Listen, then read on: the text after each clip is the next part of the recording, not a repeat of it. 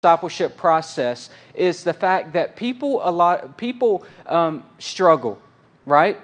We all struggle, right? 5 people in this room this morning struggle.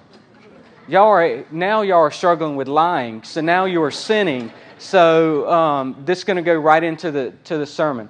But the whole idea of struggling is the fact that we struggle in our relationship with Christ, and this is where really brought me to Romans 7 through this passage right here, because one of the stories that I hear constantly is just this battle for people to overcome sin, and this battle for people to fight sin, and this battle for people to get past sins that keep creeping up into their life time and time again, that whenever they're like, I'm a Christian now, I thought that I should have been able to kick that to the curb. I thought that I should have been okay and I wouldn't still be dealing with that 10 years later, 15 years later. But that's really what Paul is talking about in this passage right here.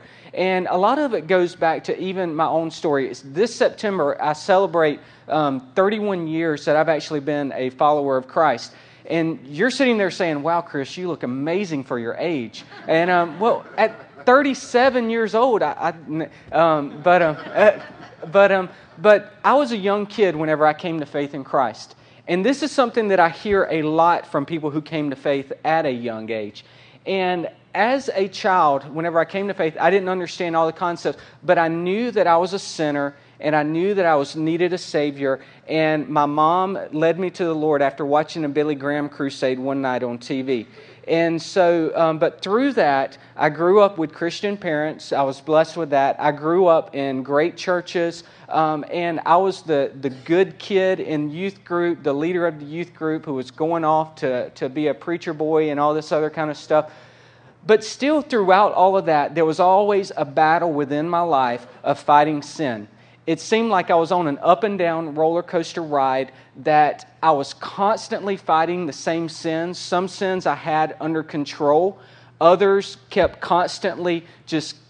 popping up. And I was able to put on a good front in front of other believers. I was able to act like that I had everything together. Well, then I go off to a Christian college and still able to act like I had everything together, but still constantly with those same sins would keep creeping up, and then it was like an emotional just roller coaster ride constantly within the Christian life. And I've even found that in adulthood as well, and that it's still that there are times that it's up and down.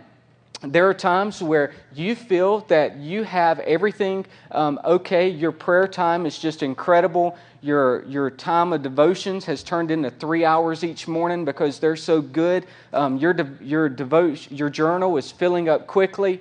But then a month later, everything comes crashing around you because that one sin that you can't get rid of, that you can't fight, that you can't let go of, pops back up, and you find yourself falling to the same thing over and over again. Whether it be something such as we just walked through the series on forgiveness, dealing with forgiveness. Whether it be something for dealing with just being able to anger and deceit, lust. The list goes on and on for the things that believers, that the sins that we can keep falling into.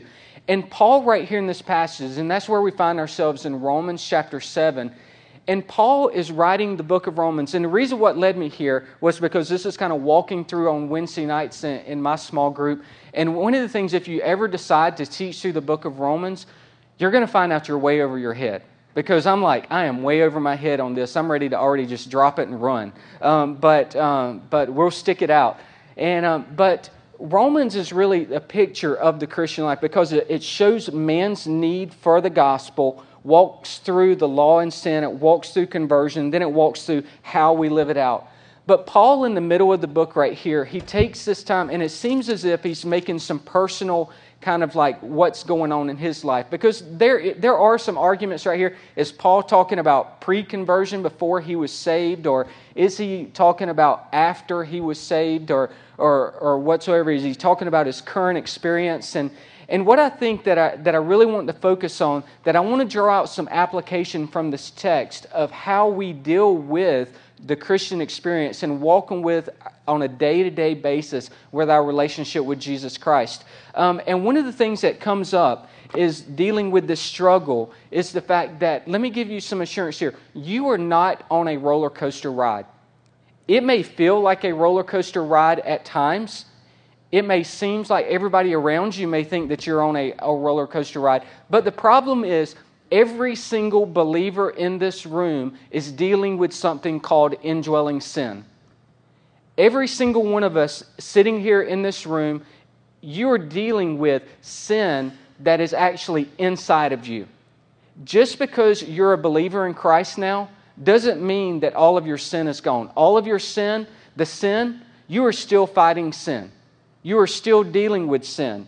One of the things that you may walk through and you feel that, you're just like, man, I feel like Jekyll and Hyde. Well, you really are, because you're dealing with two natures here. You're dealing with your nature that Christ has given you, your new nature after your salvation, but you're also having to fight your flesh. You're having to deal with your old nature, and these two natures are in constant opposition to one another. And the one who is wanting you that the Holy Spirit is given to you, you are trying to seek after Christ. You are trying to become more and more like Christ. But the problem is, this indwelling sin, your old nature, is just hitting you every time, and is trying to tear you down, and is trying to destroy you, because sin's ultimate goal, because it's anti-God, its ultimate goal is to destroy you. And sin's ultimate goal is to take you places that you have never been before, and to make you do things that you never could have actually imagined that you would actually participate in. Well, let's look at three things real quickly right here, because actually a good thing with this morning, you may get out early. So I found out the first service, I'm like, well, everybody may get out early today. So you might get out a little early today. But one of the first things that whenever we look in this passage that we see in our fight for sin of what happens in a believer's life, and something that should characterize a believer, is that we have a desire to follow and obey God. And you find this really in 4 instances in this passage. Paul talks about in verse 15, he says, look right there in 15, he says, "For I do not understand my own actions, for I do not do what I want, but I do the very thing that I hate." You see that phrase right there, "for I do not do what I want"? That want is for him to follow the law, and for him it's to obey Christ. And the thing for believers is that we should have a desire and a want to obey the Word. We should have a desire for Christ to be exalted in our life. We should have a desire for people to see Christ the way that we live our life. And our life should really line up with what Scripture says. In verse 16, he also says, "Now if I do what I do not want, I agree with the law that it is good." Just by his disobedience, because he is recognizing that the law is good, he is saying that it is good just by him disobeying it, because he recognizes it as beautiful and he recognizes it as an authority. The third place is in verse 18. He says, "For I have the desire to do what is right, but not the ability to carry it out." How many of you that could really be your cry this morning? That you're sitting here is like, man, God, I desire to do what is right, but not the ability to carry it out. Paul, the Apostle Paul, who we think is just above us, he is experiencing the same thing in his daily walk and how he's walking. And then the fourth thing in verse 22, he says, "For I delight in the law of God in my inner being." A passage that really comes to mind that really kind of just shows the delight in the law and the delight in the Word. Psalms 119 verses 15 and 16 says, "I will meditate on your precepts and fix my eyes on your ways. I will delight in your statutes. I will not forget your word." Does that describe you? Does that describe who you are? Because I think that there's several probably different types of people sitting here this morning. And one of the types is that this is really what your heart's cry is. Your cry is really to know the Word and to obey the Word and let Christ be magnified in your life. I think some of you this morning, you probably don't care. you're really comfortable with your life. You're really comfortable with how you're actually, your day-to-day life. It's really important, everything else outside of your relationship with Christ. And then I think a third type is probably somebody who is actually, you don't know, because Christ is really starting to work in your life, and He's not saved you just yet, but God is working, and it's coming to a point where you're going to have to make a decision of whether or not you're a Christ follower or you reject the gospel. But our desires really say a lot about who we are, because our desires really kind of point the direction for what way our life will go. Desires are something that they can either take us down the path of which we desire Christ, then we become more and more like Christ, and then we live that out amongst each other, or our desires that we desire to build a greater kingdom for ourselves here on this earth. And so our desire is kind of summed up in that, and that's really where a lot of our focus becomes. You know, desires can get even the best of us, because I think that at nighttime, one of my hardest times is knowing if whether or not ice cream is in the freezer or not. Now, some of you that know my story, you know I don't need ice cream, okay? But neither do you. So, but the problem with ice cream is that there's nothing better than a big scoop I love vanilla, and if it's sitting there, then I'm going to eat it every night. I will have a bowl of vanilla ice cream. And so my wife, she tried a little while. She switched to frozen yogurt for me for a little while, and that was really enjoyable until finally she cut that out on me as well. And so this whole desire at nighttime, I don't know what it is, but I'm like, I want some ice cream, and I want to eat it. But it's going to tear me down. It's going to ruin me. And the same way, these little desires that you have, that there's desires, there are good desires, like I said earlier, and there's bad desires. But sometimes desires are just something small that we're just like, can I do it or can I not? But our desire, ultimately, if you're a Christ follower, our desire should be the Word and the gospel. And our desire should be that people see that through our life. And so I want to challenge you this morning. Do you even have the slightest desire for that? Do you have the desire to become more and more like Christ? Do you have a desire to know the Word, to obey the Word, so that people will see the gospel magnified through your life? But I think that there's a second thing in this passage that Paul wants us to see, that not only that we should have a desire to follow and obey Christ, but that one of the reasons why this is so hard for us, and the main reason that this is so hard for us, is because of what I talked earlier about indwelling sin. That's nature of us, our old sin nature's goal, is for us to resist in the desire to follow and obey Christ. You see, the problem that all of us have this morning of wanting to resist and wanting to disobey Christ and not wanting to follow Christ, it's not something that you're alone with. It's not something that you have to fight this battle alone with. Paul makes reference to this in verses 15 through 17. Let's reread this. It says, "For I do not understand my own actions, for I do not do what I want, but I do the very thing I hate." The very thing that you hate is the very thing that you cannot get rid of. The very thing that you hate and despise is the very thing that you keep finding yourself time and time and time again falling into, and you wish that it would be gone. You wish that you could just say no. You wish that you could just cast it out and you would never have to deal with that again. But Paul keeps going, and he says, as I said earlier, he says, "Now if I do what I do not want." You see that? He's doing the very things that he doesn't want to do.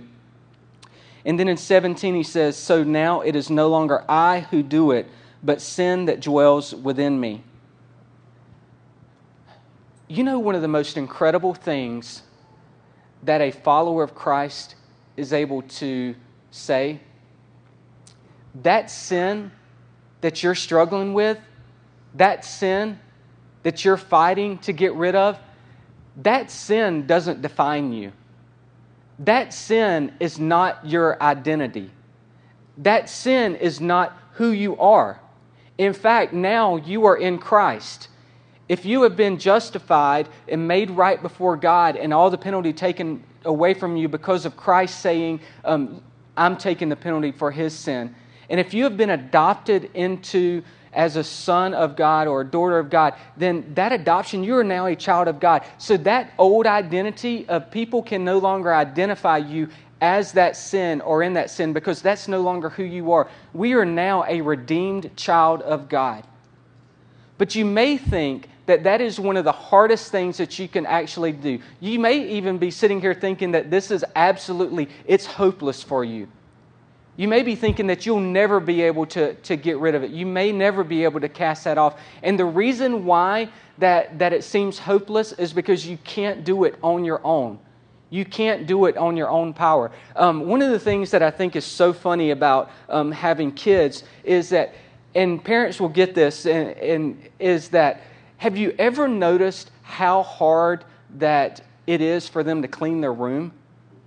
You know, you're sitting there and you're looking at them and you ask them to clean their room and it seems like you're asking them to climb Mount Everest. And they're sitting there and you're like, what is your problem? Because I've just asked you to pick up 10 toys and your clothes up off the floor. You know, and yet it's like the most hopeless thing that they can do. And you know what? We respond that same way to God. Because we respond to God like, well, God, I can't do it. I'm never going to be able to do it. I'm never going to be able to cast this sin off. And you know what? And this brings us to the third thing. You're right. You can't. You can't do it on your own, because Paul says in verse number 24, he says, "Wretched man that I am, who will deliver me from this body of death? Thanks be to God through Jesus Christ our Lord." The good news is, the battle isn't yours to win. The battle isn't yours to try to figure out a plan of how to fight it and to defeat it. In fact, the battle has already been won. And one of the most incredible things is that the whole battle, the victory has already been won. And it is a sign of the struggle of how the gospel has already been at work in your life. Your battle is a sign that Christ is working in your life because you don't want to obey the flesh. Your battle has already been won. And Christ is sitting back and He's saying, you don't have to fight it on your own. I can do it. I've done it for you already. And you fighting it is a sign of me working in your life. It's a sign of the power of the gospel, overall of the gospel, because the gospel has come to set us free from all sin. And what happens as a result is that whenever we start allowing the gospel to work within our life, and we see the gospel is actually taking root in our life, and sin is starting to be fought, and you're starting to gain victory over sin within your life, then what happens is you start to recognize sin a whole lot sooner within your life. You start to see that things just aren't quite right, and so you've got to do something to fight it. It's sort of like this. Imagine you're sitting in a restaurant, and all of a sudden a rhinoceros comes walking through the front door.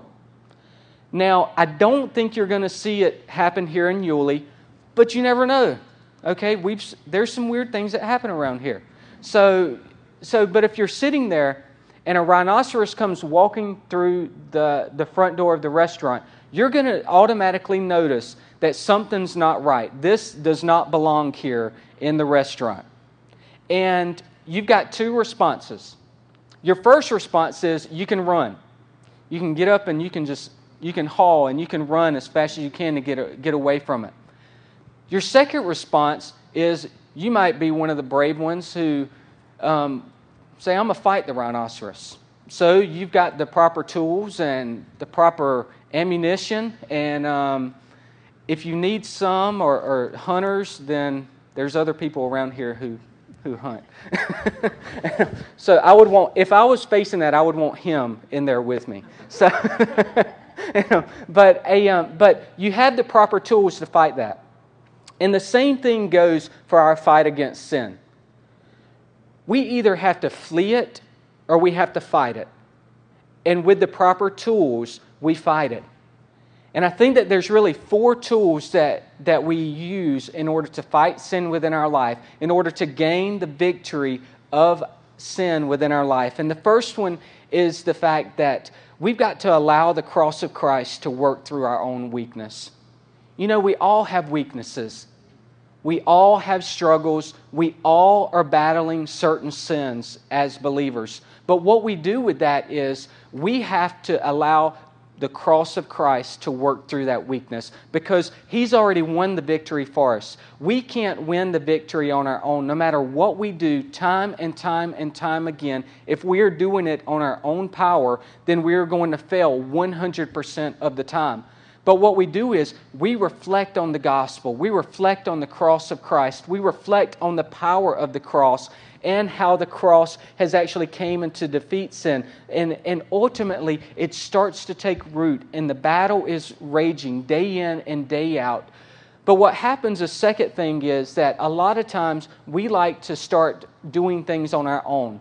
And we like to start praying on our own, that I'm going to pray my way out of this situation. Or I'm going to read my Bible enough to get me out of this situation. Or you're sitting there and you're like, I'm going to fast my way out of this situation. But don't count on your own works to fix the sin in your life. Now, I'm not saying that we don't pray, we don't read the Word. But what I am saying is that we have to rely on the Holy Spirit to work through our own spiritual disciplines to defeat the sin in our life. You see, there's a difference between trying to do things ourselves, such as just praying on our own and just reading the Word enough that I'm going to get victory over this. That's not going to work like allowing the Holy Spirit to work through those very things to gain defeat over the sin within our life. And what we do is the Holy Spirit starts to work in our life. The Holy Spirit starts to renew our mind, like it talks about in Romans 12:1. And our mind starts to change. And our mind becomes more and more like Christ. But you know, one of the neat things about this, it's not you doing it. Because who is ultimately responsible for our salvation? Jesus. And the Holy Spirit is working, is sanctifying us, making us more and more and more like Christ. So the battle's not yours. The battle has already been won, and we win it through the power of the Holy Spirit working within our life. But not only do we practice spiritual disciplines and allowing the Holy Spirit to work through those, we need fellow believers to be around us, and we need fellow believers to surround us, to both hold us accountable. We need them to encourage us, and we need them to love us. Because one of the things, there is nothing like having believers that is close to you that are going to come up to you and say, hey Chris, well, how are you doing with such and such? And you having those fellow brothers and sisters to help you and to be with you and to help you overcome those sins. And that's why the importance of church life. That is what the importance of small groups. I'm a small group pastor. I got to throw in small groups. So, but that is the why we join together with believers and we walk through life together, because Christ has redeemed us and we help each other become more and more and more like Christ. And so this morning, what I want to challenge to do is the fact that if you're a believer and you're sitting back and you're like, Chris, there's no hope for my sin. There's no hope for me to overcome it. Can I challenge you first to repent of that sin? Can I challenge you to really look down deep and say, I want this done. I want to have a desire for Christ. I want this to be out of my life. These altars are going to be open and just a chance for you to pour out your heart before God. But I want to challenge you also to not only to stop there, but start taking the steps. Relying on the Holy Spirit to work. Relying on the Holy Spirit. And you do that through praying and seeking after Christ and praying that God would take it away and spending time in the Word and fasting. But then also, can I say, surround yourself by fellow believers. You need fellow believers around you. You cannot be a Christian on an island by yourself. We need each other as the body of Christ. But then maybe some of you this morning, you're saying, Chris, I'm not a follower of Christ this morning. That's okay. Repent and believe in Jesus Christ. So let's stand this morning and let's pray. And these altars are going to be open. Father, we love you and we thank you for your cross. And we thank you for your goodness and we thank you for your grace. And Father, I pray now that you would just move within this time of response and pray that for people just dealing with sin and see that it's not hopeless and see that it is not ended, but they can overcome this. We all can. In Jesus' name, amen.